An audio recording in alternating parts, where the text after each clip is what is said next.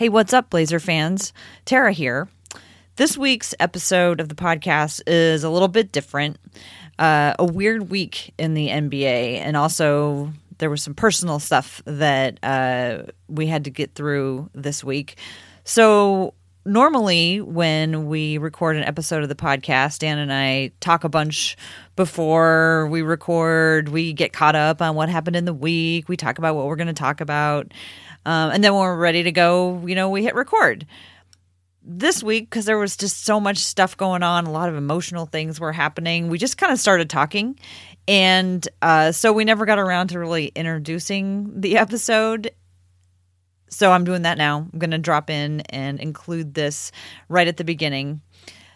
We do talk about Dan putting his dog down. We talk about Kobe dying.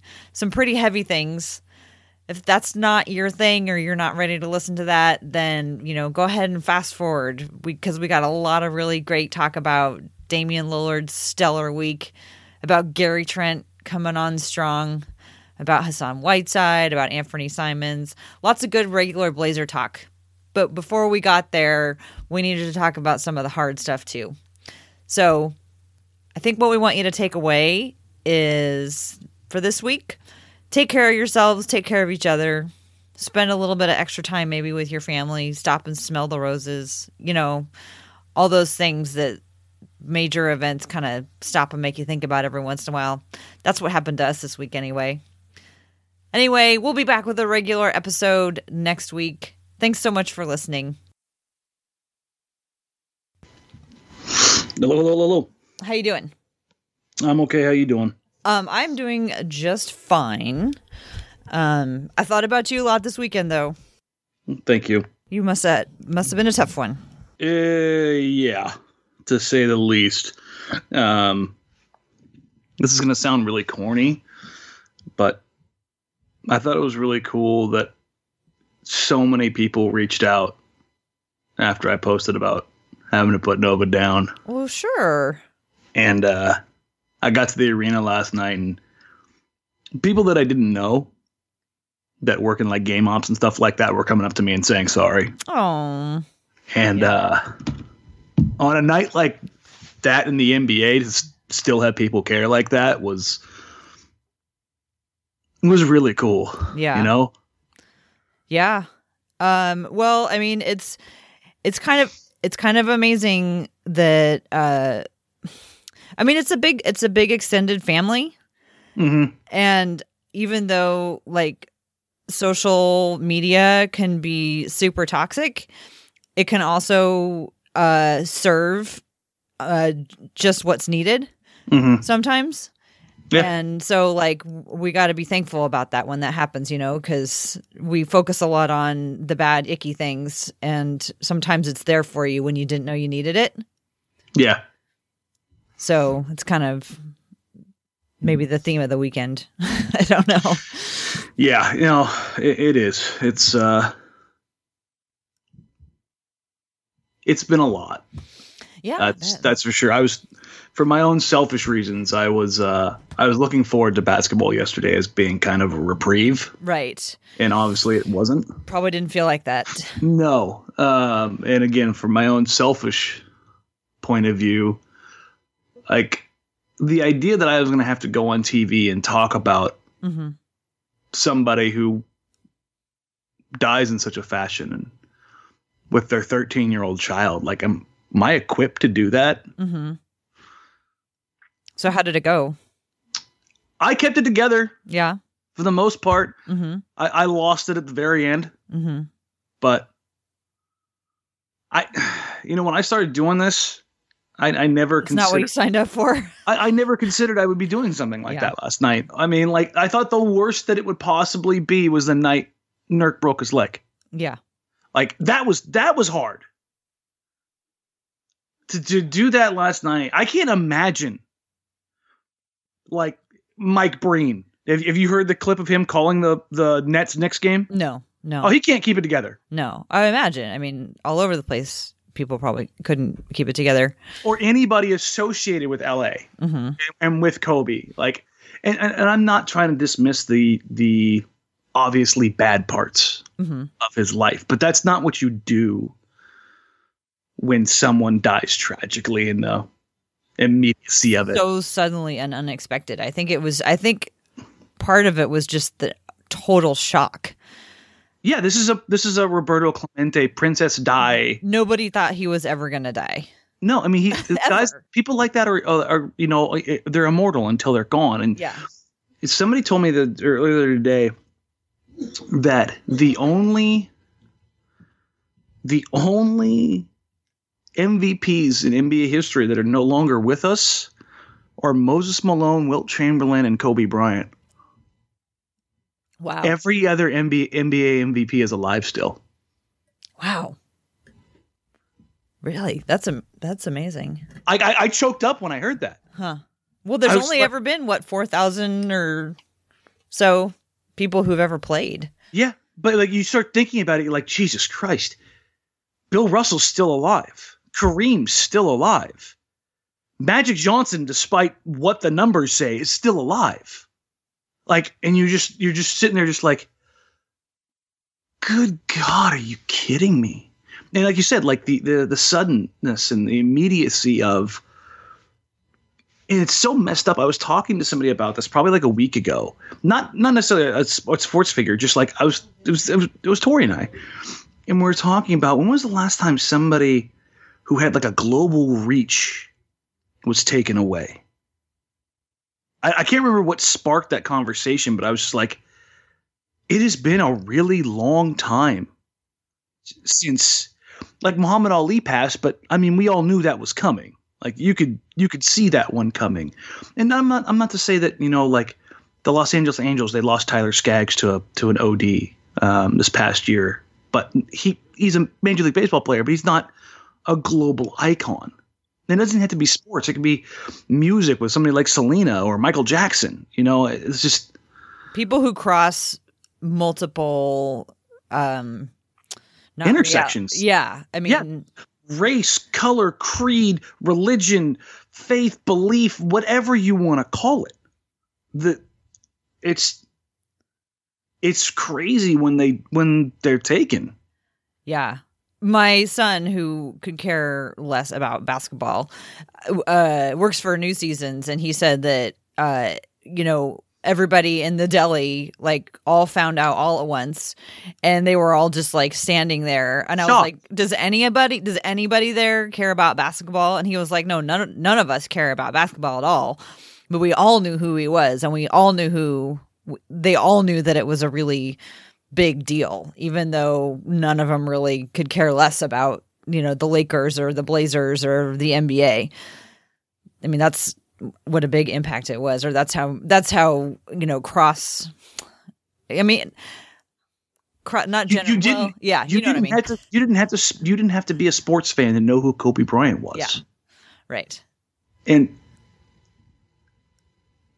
that's the first time I've used the past tense really out loud, and it just sounds weird. Yeah. To know who Kobe Bryant was. Was. Yeah. And not is. Like, I did it without hesitation. Mm-hmm. It's so weird. Yeah. Like, I hated Kobe. I hated Kobe. I never expected to feel the way I did when I read what happened. So because Saturday was such a rough day, I slept in Sunday morning, and I got up probably about 10:15 or so, and I do what I always do, kind of get up, stretch, and I looked at my phone. I was on silent because I didn't want my damn alarm to wake me up, and I've got like 50 text messages. Oh, wow.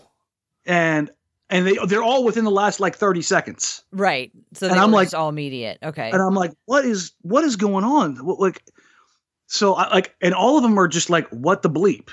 Is this real? This can't be real. This has to be what's going on? And I open my phone and I scroll up and it's more of the same. no, this can't be real. This has got to be fake. And did you even know what it was? No, it took me probably like 30 seconds of like putting it all together to figure out exactly what it was. And I scroll up and then I see TMZ, Kobe Bryant dead in helicopter crash. And my heart, my stomach, my soul just like fell out of me. Because Saturday I had spent the entire day crying more than I had ever cried in my entire life after putting my dog down. And like emotionally, I'm spent, I'm empty, I'm done.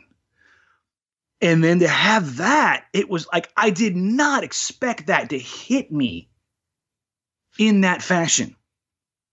And it quite literally felt like somebody had just doubled me over with a punch to the gut. And I'm like, what? This can't be real. And this is going to sound really stupid. But then I looked back down at my phone and saw it was TMZ. And I was like, it's real. Oh. You know what I mean? Like, right. I mean, then you go, the same thing happened to me. And I was like, and how did I ever get to a place where I'm trusting that TMZ is breaking news? That was the other thing that I was like, oh. Yeah. And then it's the fog of war. You know, it's a rush for information. I have never refreshed my phone more than I did yesterday. And I'm just like, what is happening? What is going on? Like it was Kobe flying the thing? Like, is this normal for him? Like, how often they do this? Who's on there? And then we get the wrong report that all of his kids are with him. And I almost puke. And then we get confirmation that Gianna's on the helicopter. And that's when that was it. That was the breaking point for me. Like, for all the things that we can say about Kobe and the history, and I'm not skipping over that stuff. It's just that relationship, it stands out so much. It's so strong, especially what we've seen publicly over the last couple months. And the fact as a father and daughter, 13 years old, like it was too much to handle. You know what I mean? You were already raw and spent. I was done already. And then you see that in such an unexpected fashion. It doesn't make it any better or any worse. Like, if she hadn't been a part of that, but like, if Kobe had been in a 2-car accident where that becomes a problem, you know, and he had passed that way and it was just him, it's a little bit easier to comprehend, right? A helicopter accident with his daughter and 7 other people, including other children and parents, in the most random of circumstances, right? Well, and a flight that they've taken many, many times. I mean, they talk about, Kobe talked about using a helicopter because it allowed him to spend more time with his family because he didn't have to spend so much time in traffic. My husband, on our way home, we were talking about it, and he said, I wonder how much Vanessa hated that helicopter.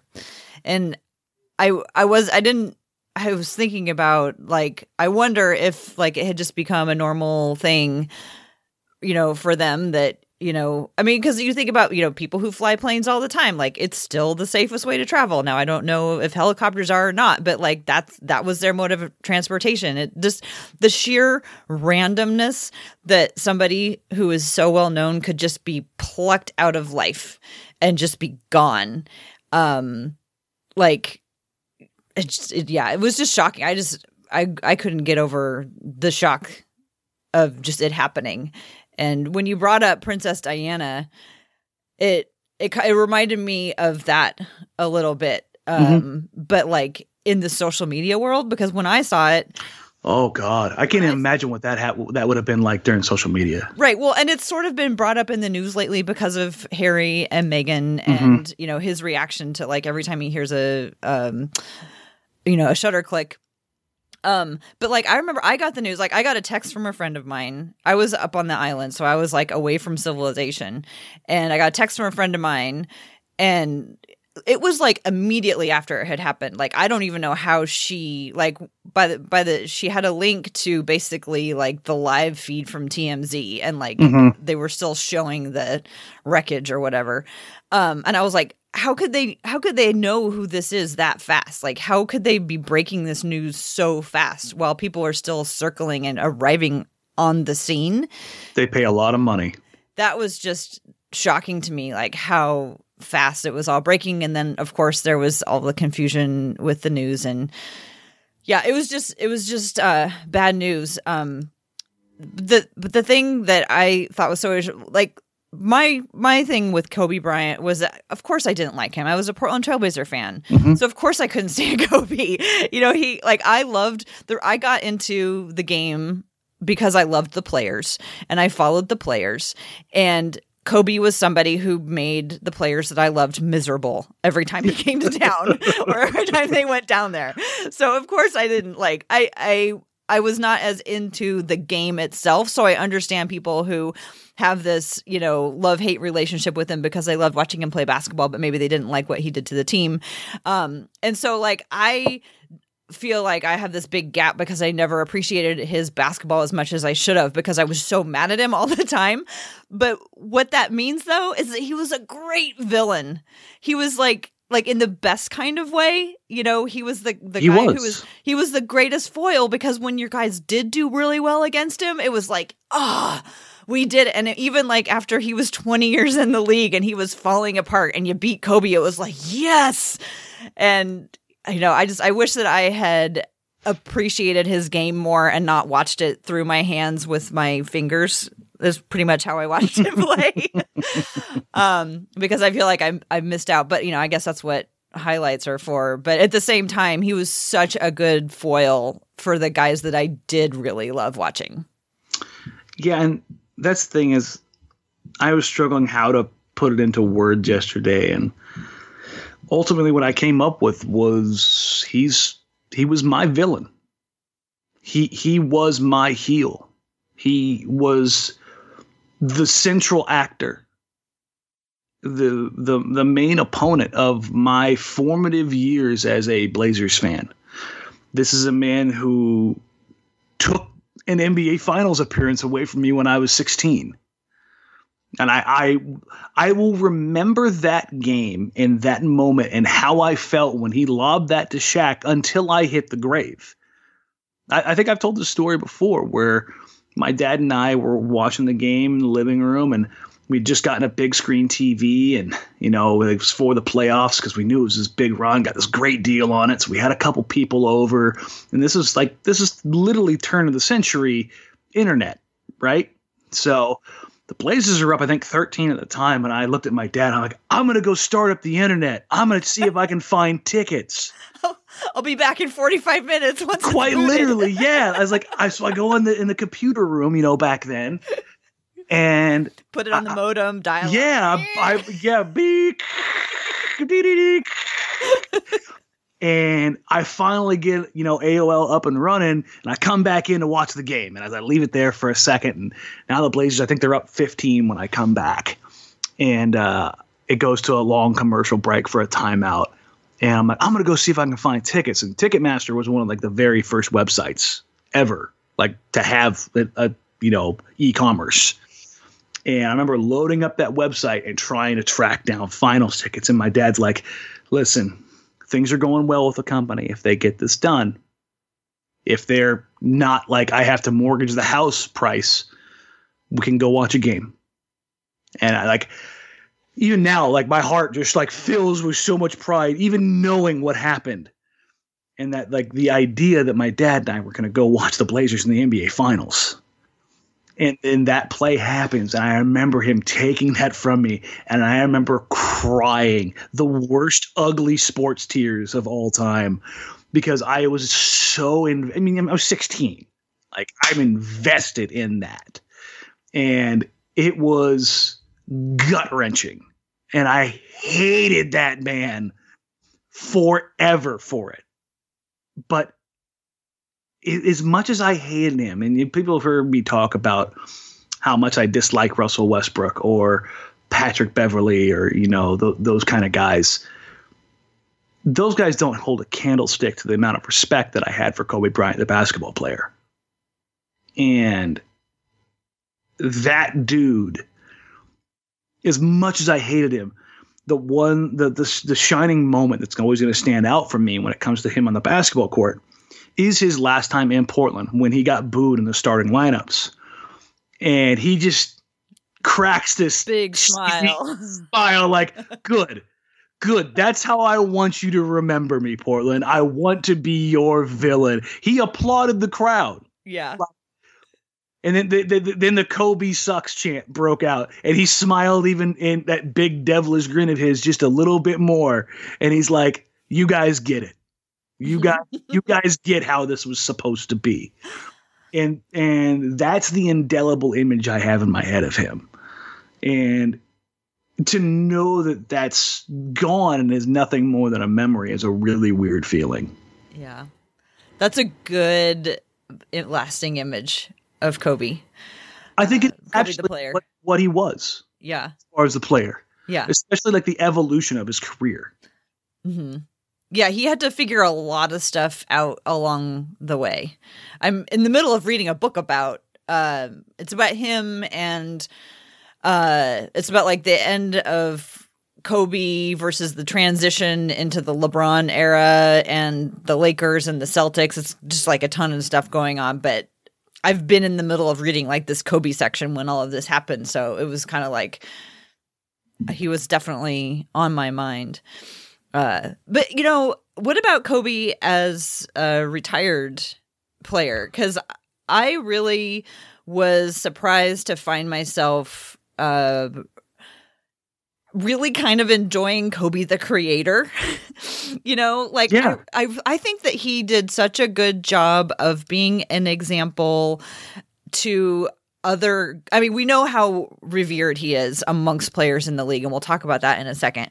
But the example of him having a life after basketball, I seriously thought Kobe was not going to have a life after basketball. Like I thought like the route of Michael Jordan. Right. I thought he was going to just disappear because basketball was everything.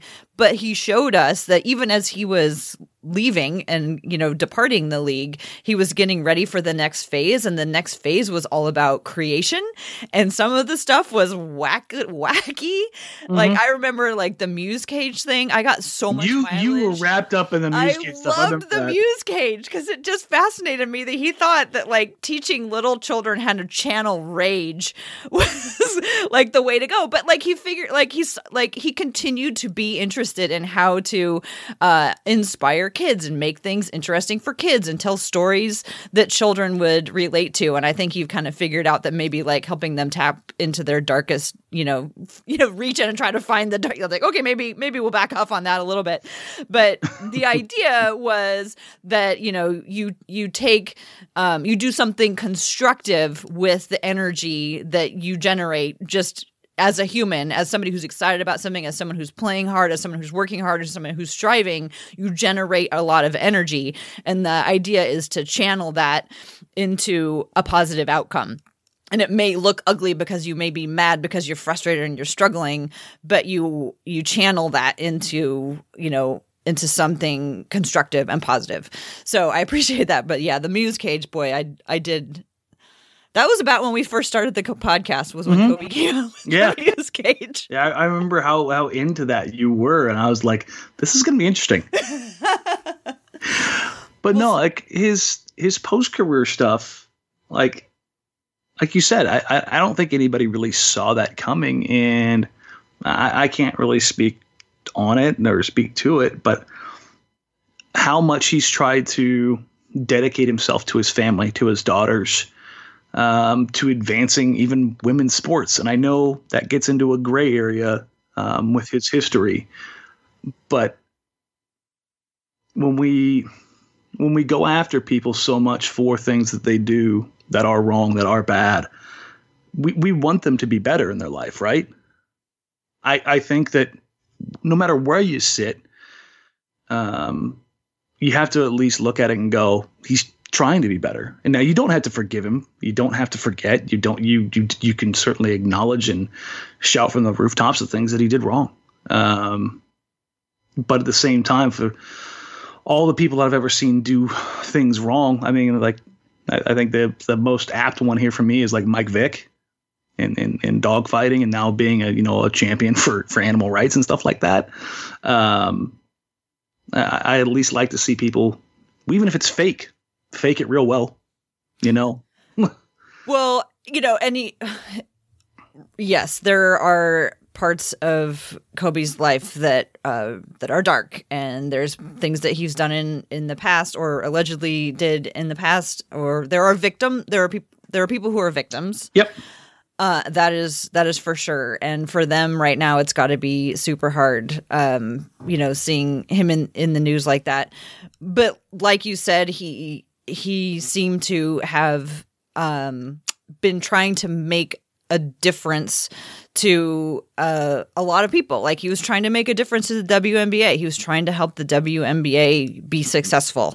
I don't think there's a bigger advocate, or there was a bigger advocate than Kobe. And like, a lot of people had conflicted feelings about that. And that's like we have to be okay with the fact that we're going to have conflicting. Yeah. Because we're human, and like, our emotions are not black and white. They're like a really messy swirl. And maybe some people have no problems, compartmentalizing, separating, or whatever. But I think the vast majority of us are like pretty puzzled about how to think about some of the things that have happened, and but with the WNBA, like, that is that's something where there are still people who will get on the internet who will just like say horrible things about the athletes in the WNBA for no good reason. Mm-hmm. And he was doing what he could to make that not be cool for the people who still think it's cool to do that. He was doing everything that he could to help people understand that the WNBA is here to stay, and it's cool, and get on board. And if you're not on board, stay out of it. Everything else. Yeah. And it's just another layer to his legacy. It doesn't define it. It's not the central point. It's just another layer. And I think it's something that none of us saw coming. And it kind of makes the story difficult's not the right word. It just makes the story that much more. And I think that much more is the way to describe it, because it could be more difficult. It could be more beautiful. It could be more troublesome. It could be so much more depending on your point of view. Mm-hmm.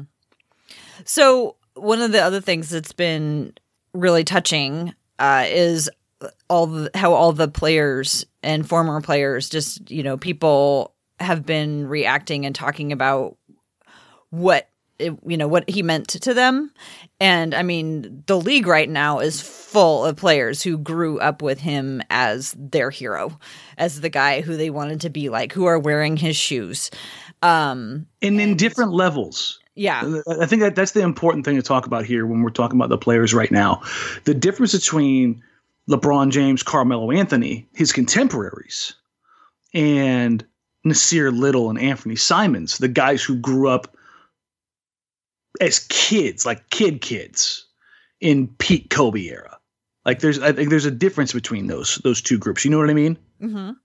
There are guys that certainly, I think it's a lot like a young guard right now in a high school who's a junior or senior looking at Damian Lillard, who's going to be in the NBA in a couple years, but Dame won't be in his prime anymore. But right now, they're molding their game after Damian Lillard. That's what I think you saw some of the guys that you saw, like Anthony. I'm going to use him a lot because Anthony has a pretty direct tie to Kobe. He modeled his game and how he plays after Kobe. He wore the number 24 last year for Kobe. He wears Kobe's shoes. Like, he is a direct line Kobe guy. Like, yeah, that is his dude.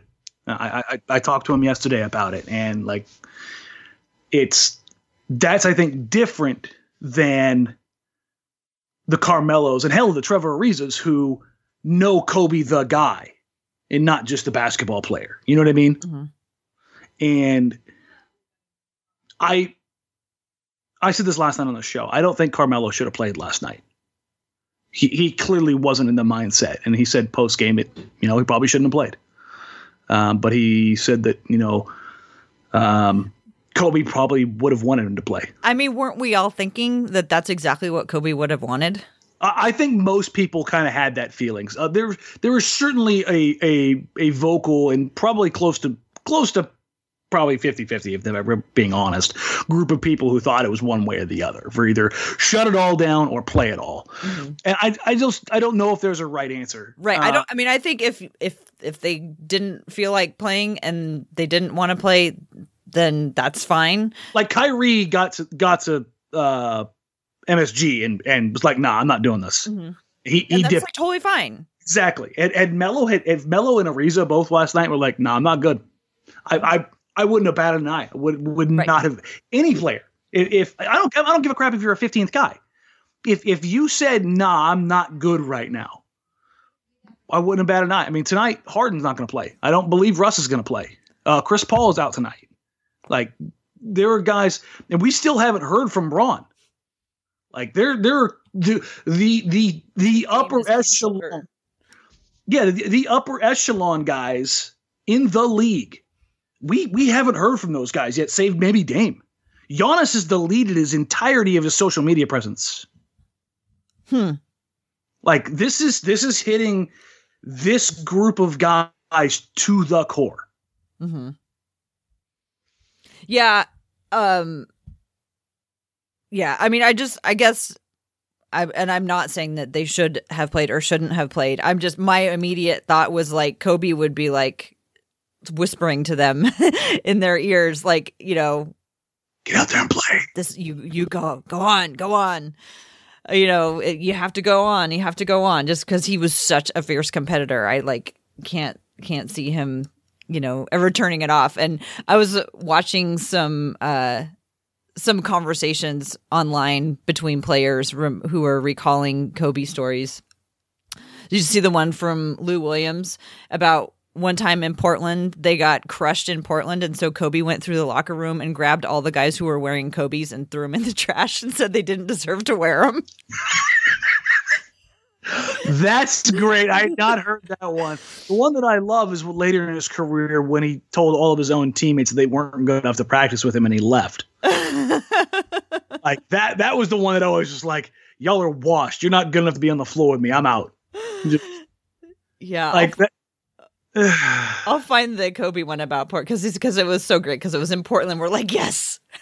No, I mean, and Kobe and Phil Jackson had a hell of a time in Portland. Like their record in Portland, it's like the only asterisk, like dark mark on Kobe's career and Phil Jackson's. They came up here in the crappy weather, and a day at the employee store just seemed to ruin those guys' this mindset. And they came out knowing they were going to get punked. And it's still, to me, one of the weirdest things. How different do you think it would be if this was a league where guys didn't grow up together? I mean, because, you know, you always hear, and I don't know how much it's true, but you hear the kind of the schism between the old guard and the young guard, and how the old guard, nobody was friends. Now the young guys, they're all friends now. Like, how different do you think it would be, or do you think it would be any different? Kobe was kind of like a bridge between that gap, right? Mm-hmm. And we were actually talking about this before the show last night, in that I miss the Kobe's of the world that hated his opponent. And I see a little bit of that coming back in the league now. Yeah, but they hate him on the court. I don't know that they do. I mean, because now we're finding out about all these, you know, he had all these close ties and relationships with guys all over the league, even when he was playing against them. Yeah, but on the court, he wanted to destroy that man. Mm-hmm. And I don't think there's a ton of guys in the league left that really have that kind of instinct. I think Dame is close to that. Mm-hmm. I think Chris Paul is definitely on that list. I think Devin Booker might be on that list. That's like a guy that just... That's out of the blue. Kyrie is definitely on that list. Kyrie's on a lot of lists, though. Yeah. He's a lot of weird lists. He's a very complex player. Yeah. He's a very complex man. But I don't see a ton of guys in the league really that have that, you know, I want to kill you on the court killer instinct. Like, don't get me wrong. There's guys that Giannis is the one. Giannis is the one that wants to eviscerate you. He's the closest. I don't know why I glossed over him. Giannis is the closest mindset to his work ethic, his development, his commitment, the hours he puts in, and wanting to eviscerate you. Mm-hmm. And I don't think you could have a league full of those guys, but you need to have a handful, I think, to keep that mentality going. And I think that's what kind of people were, I don't know if necessarily complaining about, but we're definitely talking about over the last few years about how everybody's too buddy with each other. And I think as you've seen the rise of Giannis, I think that's kind of been helpful in that regard. But yeah, don't get me wrong, Kobe off the court, and this is where Kobe, quote unquote, got it, right? Where I'm kind of responsible for this generation and the next. And so he made himself available to Jaylen Brown and Jason Tatum, to Devin Booker, to Kyrie Irving, to Damian Lillard. Rodney Hood over the summer. To Rodney Hood, yeah. And Dame talked about it last night in postgame where he said, Kobe said, I'm here if you need me. And Dame's general answer was he was kind of bummed out that he didn't take better advantage of that. He worked with him, he talked to him, but he felt like he didn't want to bother him, Like I know this guy says that it's okay, but how many people, it's Kobe Bryant. How many people are pulling his arm to try to get a piece of him? Mm-hmm. And so the other guys, they try to give him some room, give him some respect. The guy took a helicopter places to save time so he could spend more time with his family. So clearly he's a busy man. Mm-hmm. Yeah, but he still managed to carve out time. Exactly. So we should probably move on. Yeah. I think that covers Kobe the basketball player at least, right? Yeah. I'm sure thoughts will continue to crop up. The Blazers are going to be playing the Lakers the first time back. Yeah, that's pretty fitting, right? So, yeah. The guy who Kobe tormented the most, or the team, I should say, Kobe tormented the most, is the first team to step into Staples after his passing. Yeah, so that'll be interesting to see. Oh, that'll be an all eyes kind of, Yeah. And it's in LA. So like if there was ever a time where I wish I was traveling with the team, this is that night. Yeah. To see how it all unfolds. So hard. That's going to be so hard for all those LA fans. Oh, the emotion in there is going to be crazy. And we're talking about the whole idea of not canceling games. Mm-hmm. Canceling a Clippers-Lakers game makes sense. Mm-hmm. Like that's an easily reschedulable game. Mm-hmm. And for everybody out there who was mad about the NBA, and I did talk to a few people around the league about this, the logistics necessary to cancel a slate of 8 games, mm-hmm. especially when you have teams like San Antonio in Toronto, Indiana in Portland, mm-hmm. that's like a nightmare hellscape that you just want to avoid at all costs. And really, the only times those kind of things happen are, I believe, what was it? The Boston Marathon bombing. And before that was the JFK assassination. So we're talking quite literally global events that are a matter of national security. Life and death. Yeah. Yeah. But okay? We're ready to move on and talk about Damian Lillard's incredible week? And that's the thing that how do I say this without sounding like a jerk? I'm bummed that the best 5-game performance, and it pales in comparison to losing somebody, obviously legendary status, but for Dame, we're seeing right now this version of Damian Lillard, and I know I say this all the time. I don't know how he's going to find another gear and all that crap. Right? I have a theory on that. This is insane. I have a theory on that. I think he's had this extra gear this entire time, and he has been on purpose not using it. I think he's had overdrive waiting this whole time, and he's never needed to use it because that wasn't the kind of thing that the team needed. But at this point, he's like, I just gotta come out and do it all, and that's just what it is right now because we are so thin and we can't figure it out right now. I've got guys who are still out who aren't back yet. I'm just gonna do everything. Like, I really think that, because when you look at the pattern that he always follows, he's quiet in the first half because he's always getting everybody involved, figuring out who's got the hot hand, who's got it going on, so that he can, play the rest of the game knowing what their strengths are on that night. And these last 5 games, he's just come straight out and started scoring. Like, no hesitation. He's just like, I'm in this every night. And I think he's had this ability all along. And I don't think it's new. I think he's just decided to use it at this point.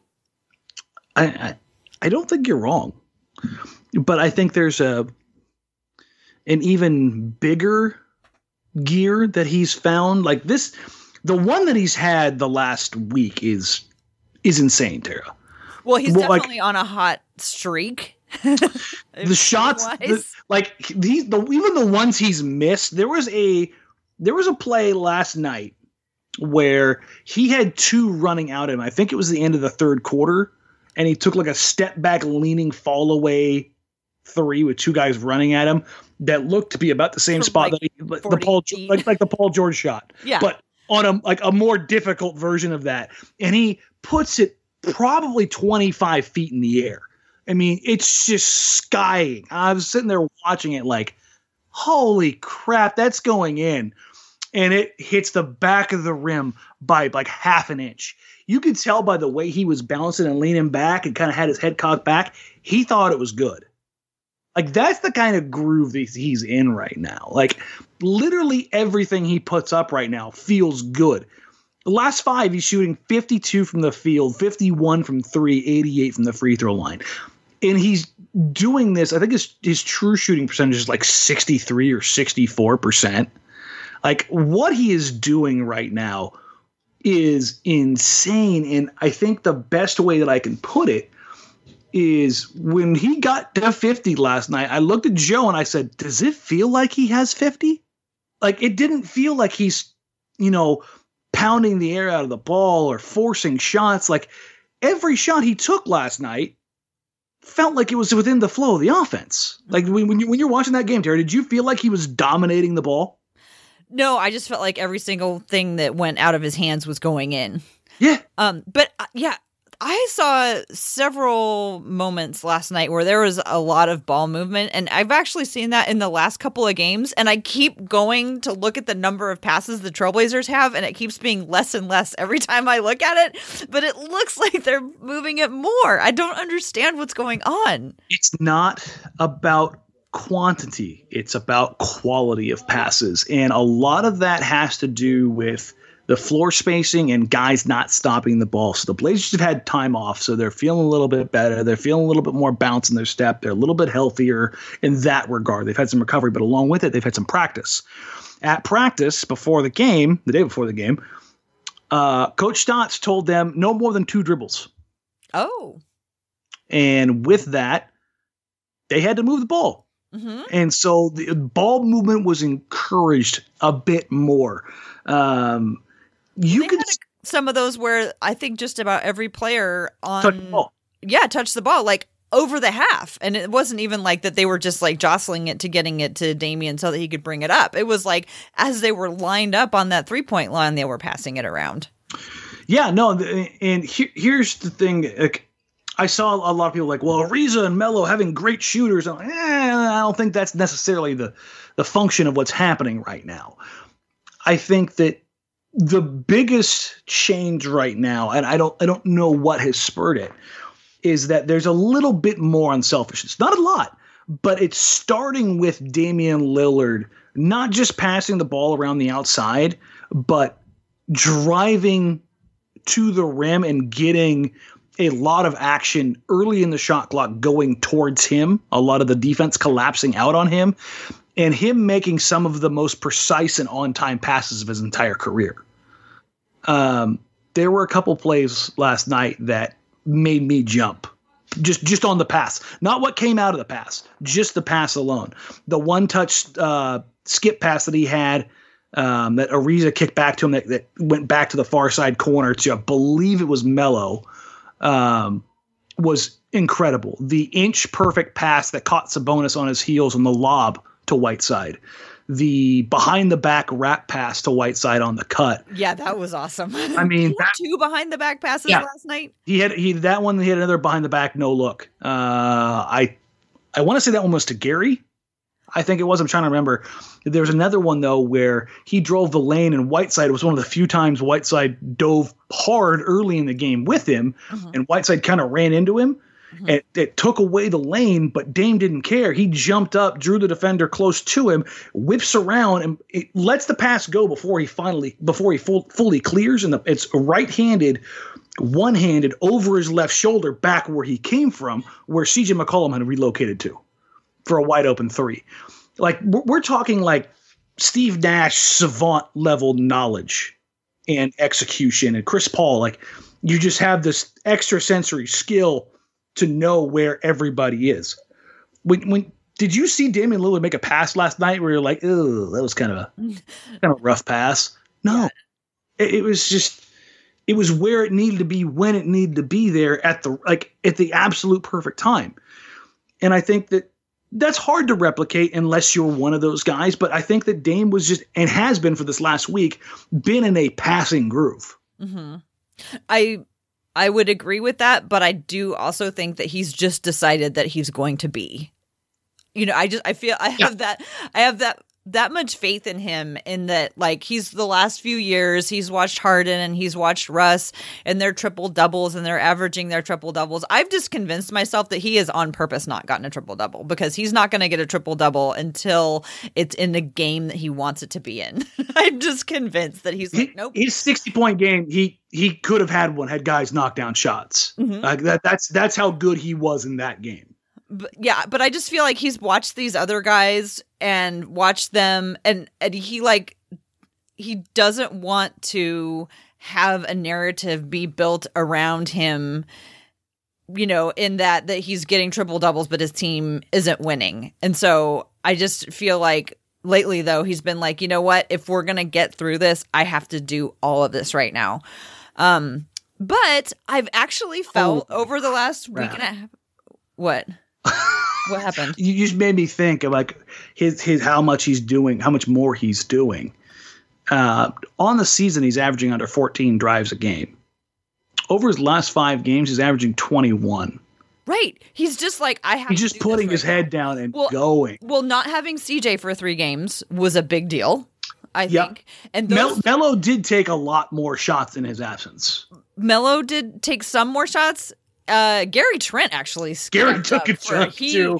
He has. I want to talk about him in a minute, but to the truth, for me, watching some of those games, and I was shocked to find this, but watching some of those games, sometimes all I saw was just him and Whiteside, running it together, and it was just like, okay, it's going to be me and you, Hassan, for now until everybody else gets in the groove.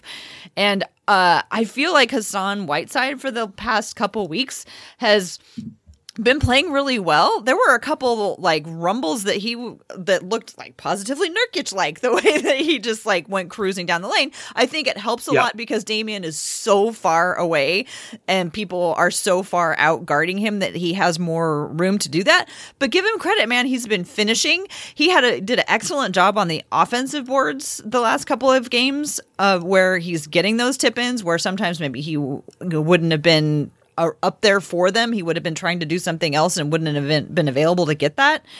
So I feel like Whiteside has gotten to a place where he knows his role. He knows how to play with Damian. And maybe some of these other guys are starting to figure it out more. I don't know. What do you think? I would say, particularly as it pertains to Hassan was the most physical I've ever seen him at the rim as a Trailblazer last night. Yeah, okay, that's what you're right. It was. I didn't know what it was until you just said that. It was because he was physical. He was everything over people. He dunked on everybody. Out of his way. Yeah, he and which is kind of funny because I don't know if that was something that he brought on himself or it was a matter of playing against Sabonis. Funny little story. I quite literally ran face first into baby Sabonis last night. Really? in the tunnel. I turned the corner out of the media room and didn't look right, which is that goes out towards the floor. I looked back over my shoulder because somebody had said my name, and I planted my face right into the middle of his chest. Oh God! And I bounced like off Damian Lillard and Taj Gibson. Yeah, and I bounced off of him. And I'm like, my first was like, who the hell is big enough that I'm bouncing off of? And then you're like, oh. Then I looked around and look up and I see a beard, and I'm like, why is there a beard above my head? And that man is as solid a human being as You can confirm. And I was just like, God dang, this kid is strong. But watching him and how physical he is, he reminds me a ton of like a Svelter Nurk. I mean, his performance last night was incredible, by the way. Triple-double. Yeah. God, he's good. We're talking about Whiteside. No, to say, I think maybe this is just me kind of throwing it out there. I think playing against Sabonis because he's so physical, because he's so aggressive. There was a play in there. Was it Hassan or was it Biggie that drew the charge on? It was Hassan, I think, that drew the charge on Sabonis, where he lowered his shoulder and ran somebody over. Like there was a no doubt. It was a message sending kind of get the hell out of my way foul. And I think Hassan may have kind of fed off that. Just the aggression that not just that Sabonis plays with, but that Pacer team, they embody their coach. They embody Nate up a ton and how physical and how they get after you. And I think Hassan kind of responded to the challenge. And there was a couple times where he threw McDermott off him like a rag doll. He got in a couple positional fights with Jakar Sampson and with Sabonis. And I was like, this is the most physically I've seen. Because for anybody who doesn't know, like I know guys in the NBA look big. Hassan's in that super heavyweight class. He's up there with Myers. He's up there with Andre Drummond. He is up there with Boban. Like he is up there with the biggest, strongest dudes in the league. But I don't think we typically associate Hassan Whiteside with a guy that inflicts and uses his size and strength in that same manner, right? At least not lately. Like maybe that's what he was doing in 2015-16 when he was earning that contract. Because he was dunking and slamming all over everybody that season. Yeah, and then really this year I haven't seen a lot of that. And maybe that's him trying to get used to a new team, new teammates, a new system, new city, in an unsettled situation. Maybe he's playing through a couple of injuries we don't know about. Whatever it is, it hadn't really been there. And then last night it was dunk, and not just like, and we've seen him a couple weeks ago where he had games where he had plenty of dunks in it, where he just kind of pushes it over the rim. The kind of thing we used to get pissed at LaMarcus Aldridge for, right? Throw it down. Stop just the ball in the hoop, man. And Hassan, he just kept yamming on dudes over again with, and listen, like I know people kind of get, whatever about after basket celebrations. I want my big guy when he dunks on a team to flex, to talk a bunch of junk. I want my big man to do that. Like that's your tone setter. That's your guy. And I think he fed off like the ball moot and stuff, and the way CJ kind of gets going on his little crossovers, his hezzies, his little pull up jumpers. I think Whiteside fed off the good looks, obviously, that Dame was getting him, but getting those dunks and found himself in a groove and kept building on it and building on it and building on it. And we saw him play probably the most not competent, most comfortable and confident version of Hassan I've seen this season. Yeah, and I think it's beyond just that one game, though. I think it's been the last maybe like 5 or 6 games where, they're giving him the ball to like do a little playmaking. And I'm like, I don't want him to be like a playmaking center, but I do want to know that there are times when he's going to get the ball and he's going to be able to create something for somebody else.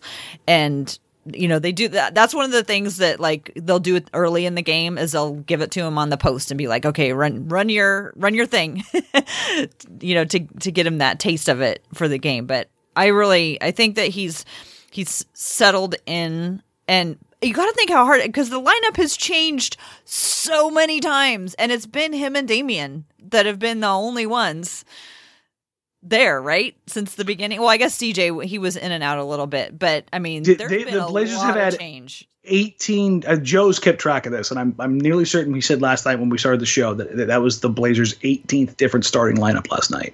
Hey, so what do you think about how Ariza is fitting in? It's too soon to tell, really, but just the fact that he's a pro's pro in the sense of he just knows what to do. Uh-huh.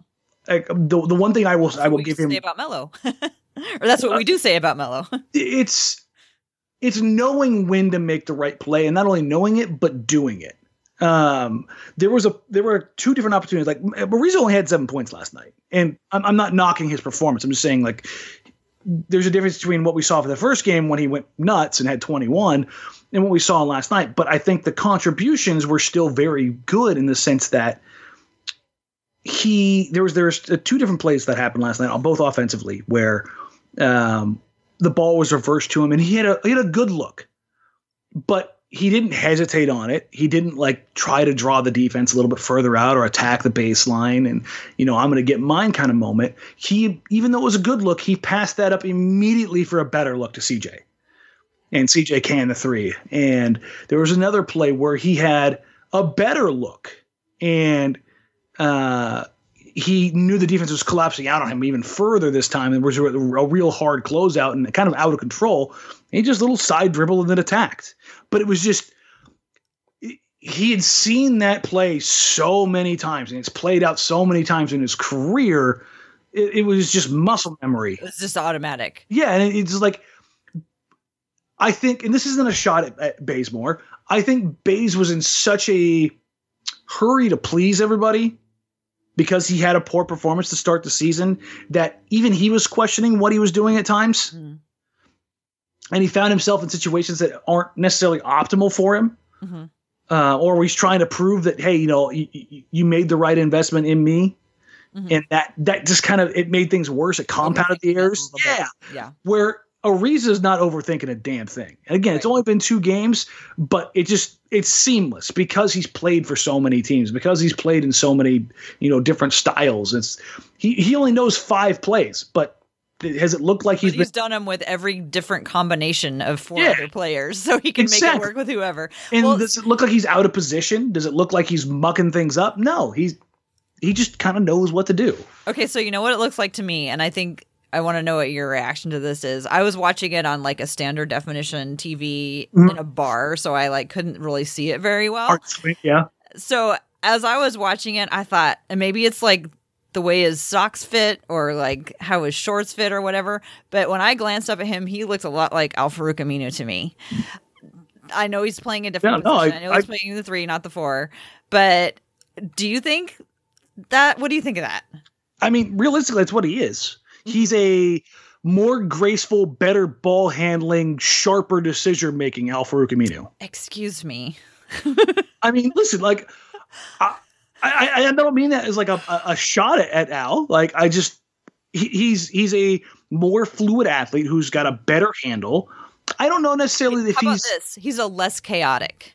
That's probably a Terraism to describe Ariza to Aminu, but like. If you're looking for a guy that kind of fits that mold, yeah, and it makes sense. Yeah, to me, it looked absolutely natural.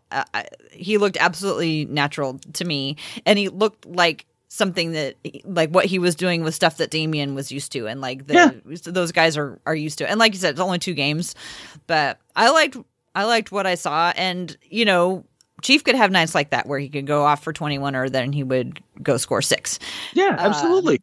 And so I think if he can play, I mean, again, 2 small sample size, but what did you think of his defense? Because the Blazers aren't playing a ton of defense. They aren't playing any defense. And that's the thing, like right now, like I when this season started, before all the injuries, remember I was always like, I'm going to give it till like, probably mid-December before I really evaluate this team and see where things are at. With all the injuries and with all now trades and changes in the lineup and probably more coming, I'm just sitting here like, listen, man, you keep scoring $130 a night and we'll talk about it later. Yeah. We'll just keep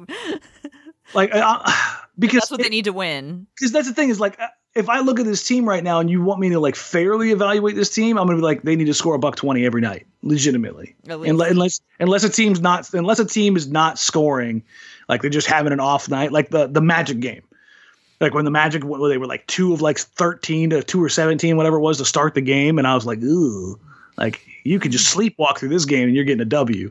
But if they're playing a normal team, like I don't want to take anything away from the performance last night, but the Pacers are missing Malcolm Brogdon, Victor Oladipo, and Miles Turner. And for all of the Blazers are missing players too, crowd. This is like if you took Dame, CJ, and Nurkic off the team and you were left with, Collins and Hood. Like that. I'm not trying to take shots at those guys here, but that's a vastly different story than what you're getting in what the Pacers are missing. I think saying it's a vastly different story is a little bit of an exaggeration. I mean, have you looked at what Brogdon's been doing for that team this year? He's incredible. Right.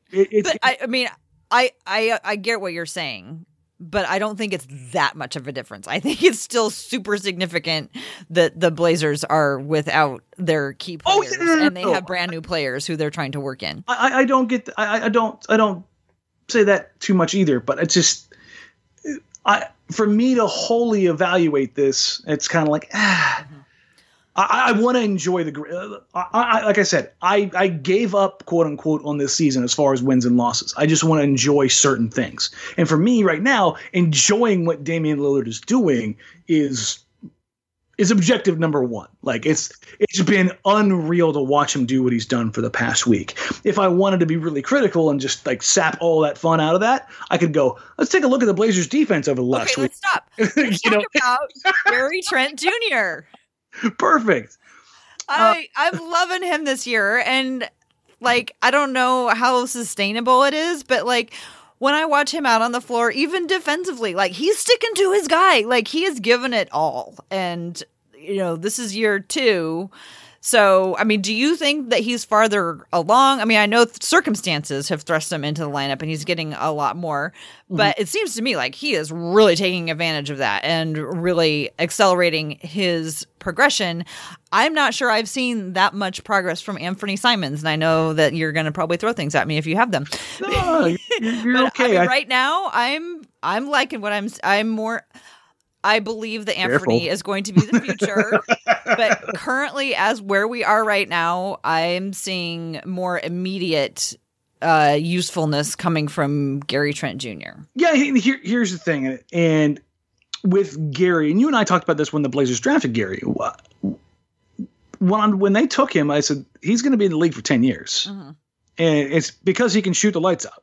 Like he shot 45% from 3 in college, and he wasn't a guy who had his toes on the line in college. He's a guy who was prepping for the NBA and was taking a lot of NBA range threes. So you knew right away that the shooting was going to translate at some point. Like as great as the shooters there are in college, a perfect example, Trae Young. Trae Young was an absolute train wreck the first 2/3 of the season last year. As a shooter, I mean, abysmal. And in college, he was fantastic. And then all of a sudden, it started to click and come together. And it takes time to get used to closeouts, length, speed, travel, media obligations, all that stuff that goes with it. And everybody's like, well, if you can do this, you can do this. No, it takes time to translate. And I think Gary, for him, it's translating. As we saw the other night, when he goes 6 of 7 from 3. And the only one he missed was the one he shot up at the kind of last second just because, he wanted to get one up. When he shot 85% from 3. Yeah. Yeah. That was Dallas. Yeah. I mean, the guy's a shooter. I mean, with CJ out, Dame has definitely taken over more ball control duties. And this isn't to take away from what Gary's done offensively in particular. But I think where and what the Blazers have done without CJ in those games is that Gary has gotten, but teams are focusing on Dame like there's no tomorrow. And with that, Gary's ability to work as a catch and shoot 3-point shooter has been manna from heaven for the Blazers, because when a team overloads so much and overcommits to Dame so much on the ball side, that weak side becomes Gary world. Have you looked at Gary Trent's assist numbers over the last 20 or so games? Like over the last 20, the last 10 games, I think he hasn't had a game where he hasn't had at least one assist. He had 3 against Indiana. Mm-hmm. Yeah, no, and I think that's the excuse me. Sorry, I had to sneeze there real quick. Gesundheit. Yeah. I think where you have to find the shiny parts, right? Like the things that you're happy to see are the developments that you didn't really see coming.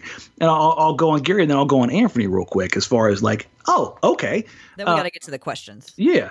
But Gary, the additional secondary playmaking. And I don't think it's real playmaking in the sense of, a Damian Lillard type or a traditional point guard type or a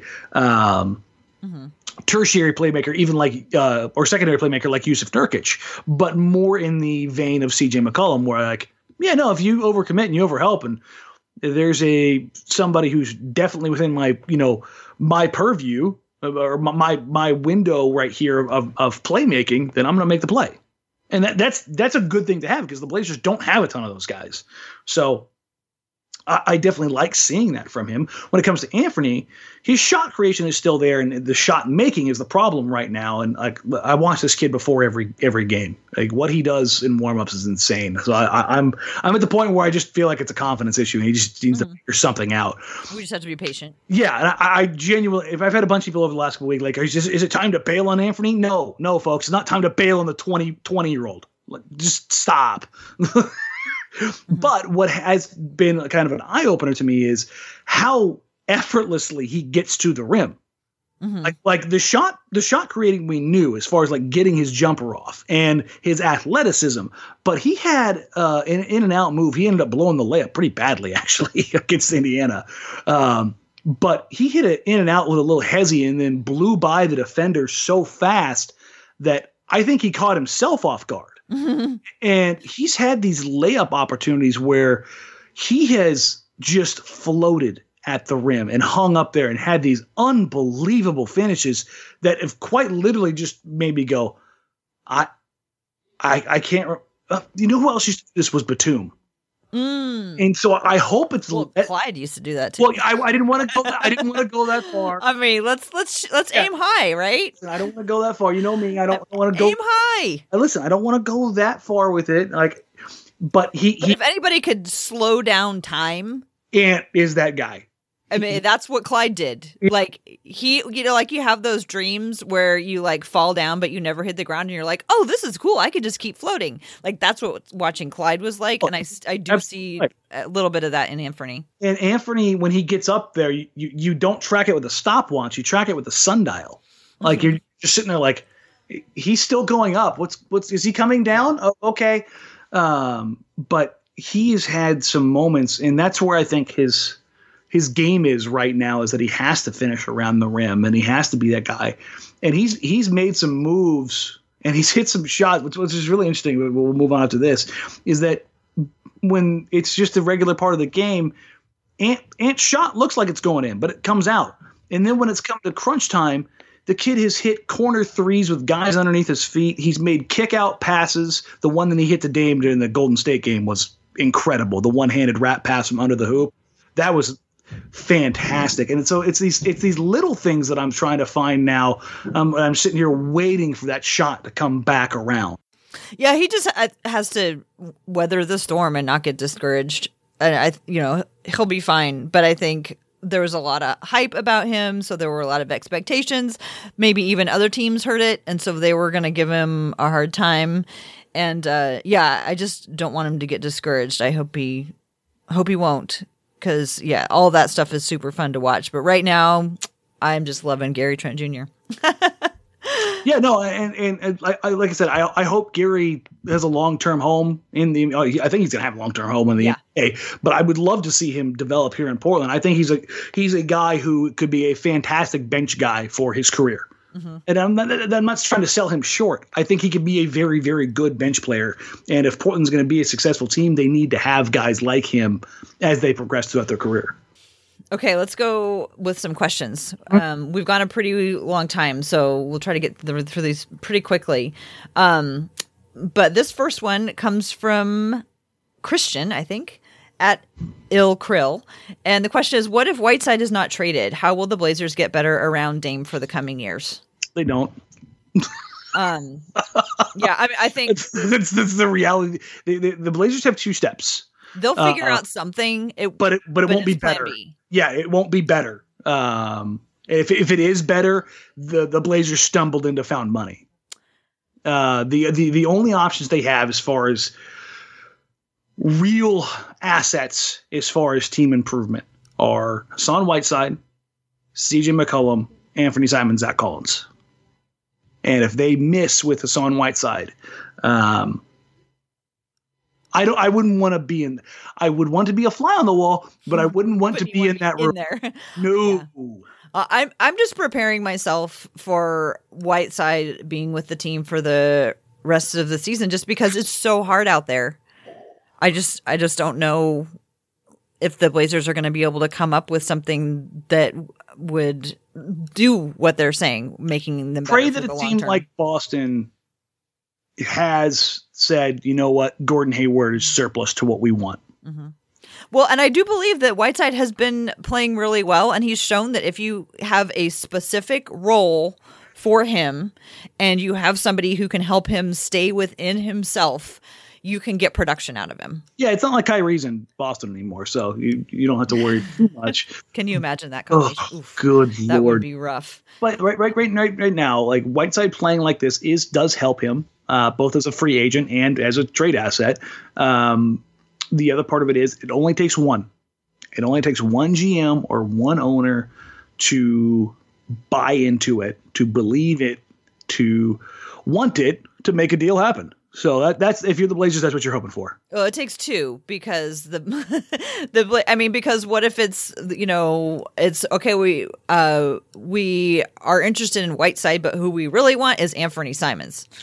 Yeah, that's not going to work. That's where it takes two. I mean, that's what I'm saying. It doesn't take just one. It takes two. And I think what we think is going to happen to make that actually happen is a lot harder than it sounds.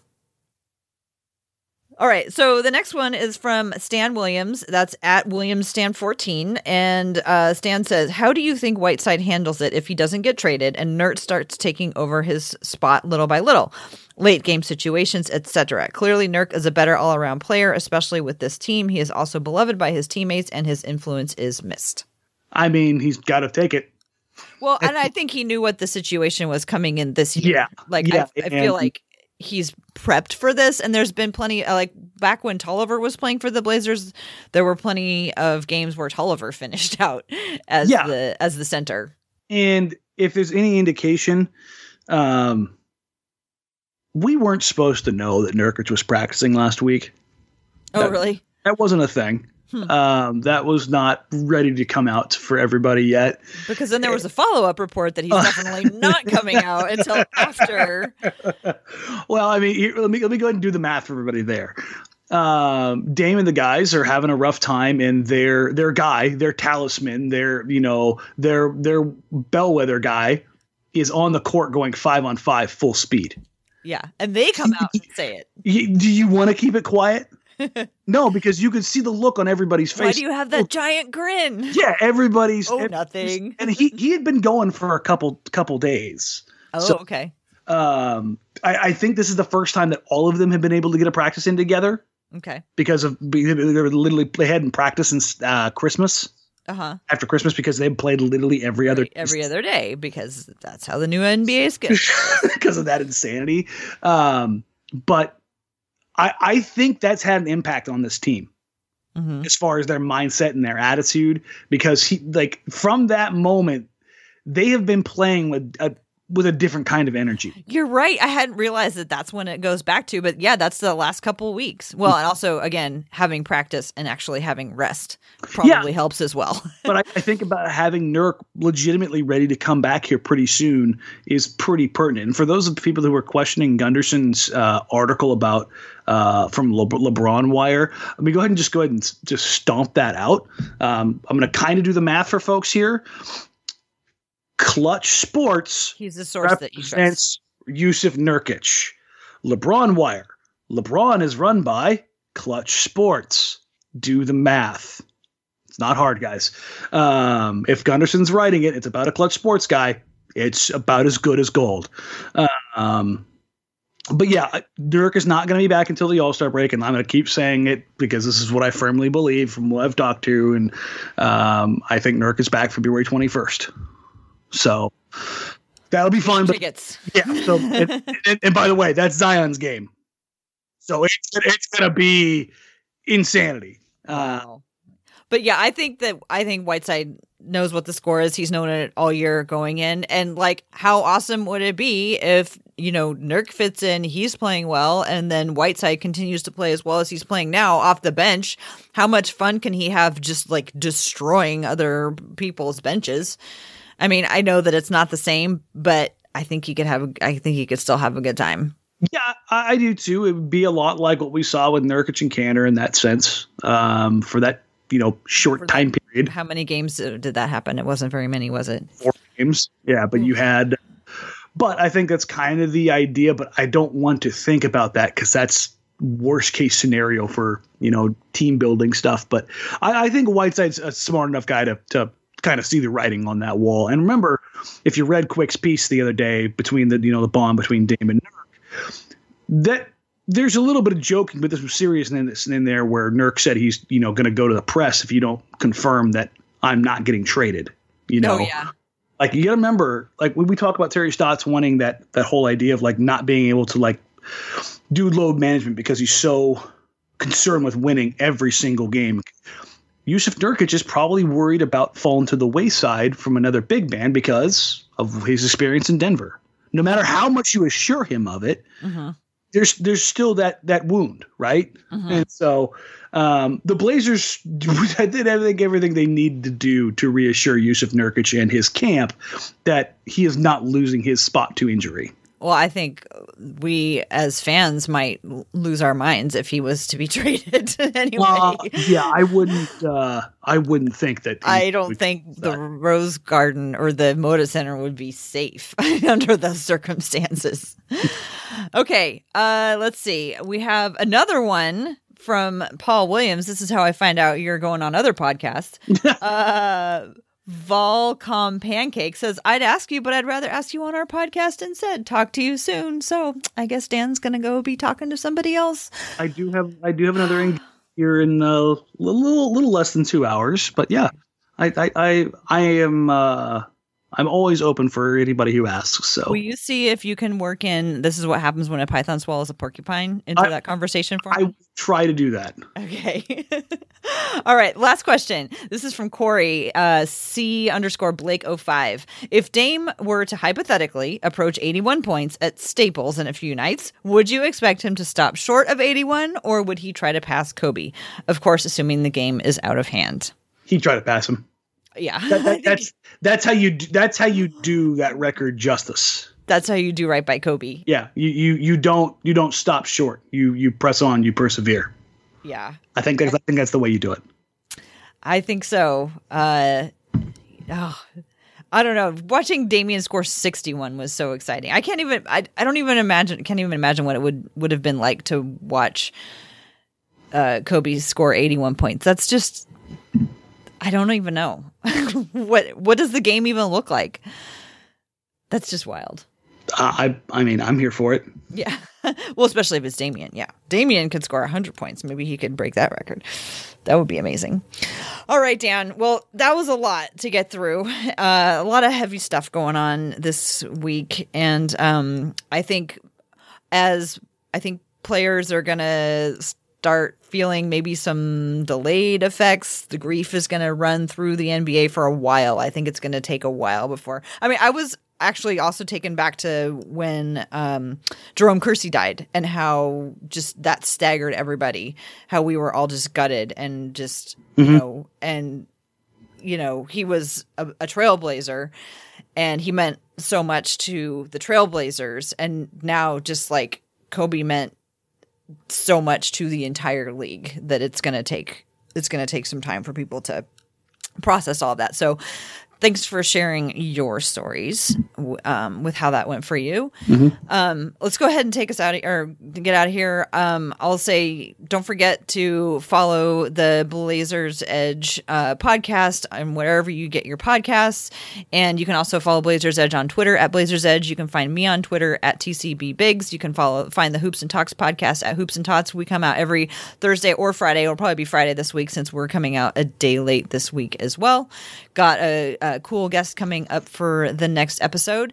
That's how you can find me. You go ahead and take us out of here, Dan. All right, folks, I'm going to be a little more ranty than usual, as this podcast has kind of been on that. But with kind of the idea of losing, obviously, Kobe Bryant, and for me personally, having to put my dog down on Saturday, the thing that kind of came to my mind over the last couple of days has been cherishing time and creating moments. And with that, March 17th is Blazers Edge Night. And you have an opportunity to send a kid to a game that could give him a moment that quite literally carries with him the way that Kobe Bryant did with a lot of people in this world, or the way that my dog did with me for 16 years. And for $10, $20, $100, whatever you can spare, whatever you can give, go to blazersedge.com, click damn near any of the articles or the one that says for Blazers Edge Night, and follow the instructions and donate a ticket if you can. Donate $100 if you can, whatever you can, to send a kid or a group of kids who wouldn't otherwise have the chance to make those memories to a Blazers game. So with that, you can find me on social media at Danny Marang, at DANNYMARANG. You can find me on every post-game show on NBC Sports Northwest with Joe Simons and myself, on Channel 737 on Blazers Outsiders. Other than that, for Tara, I'm Danny. We'll catch you guys next week. Bye.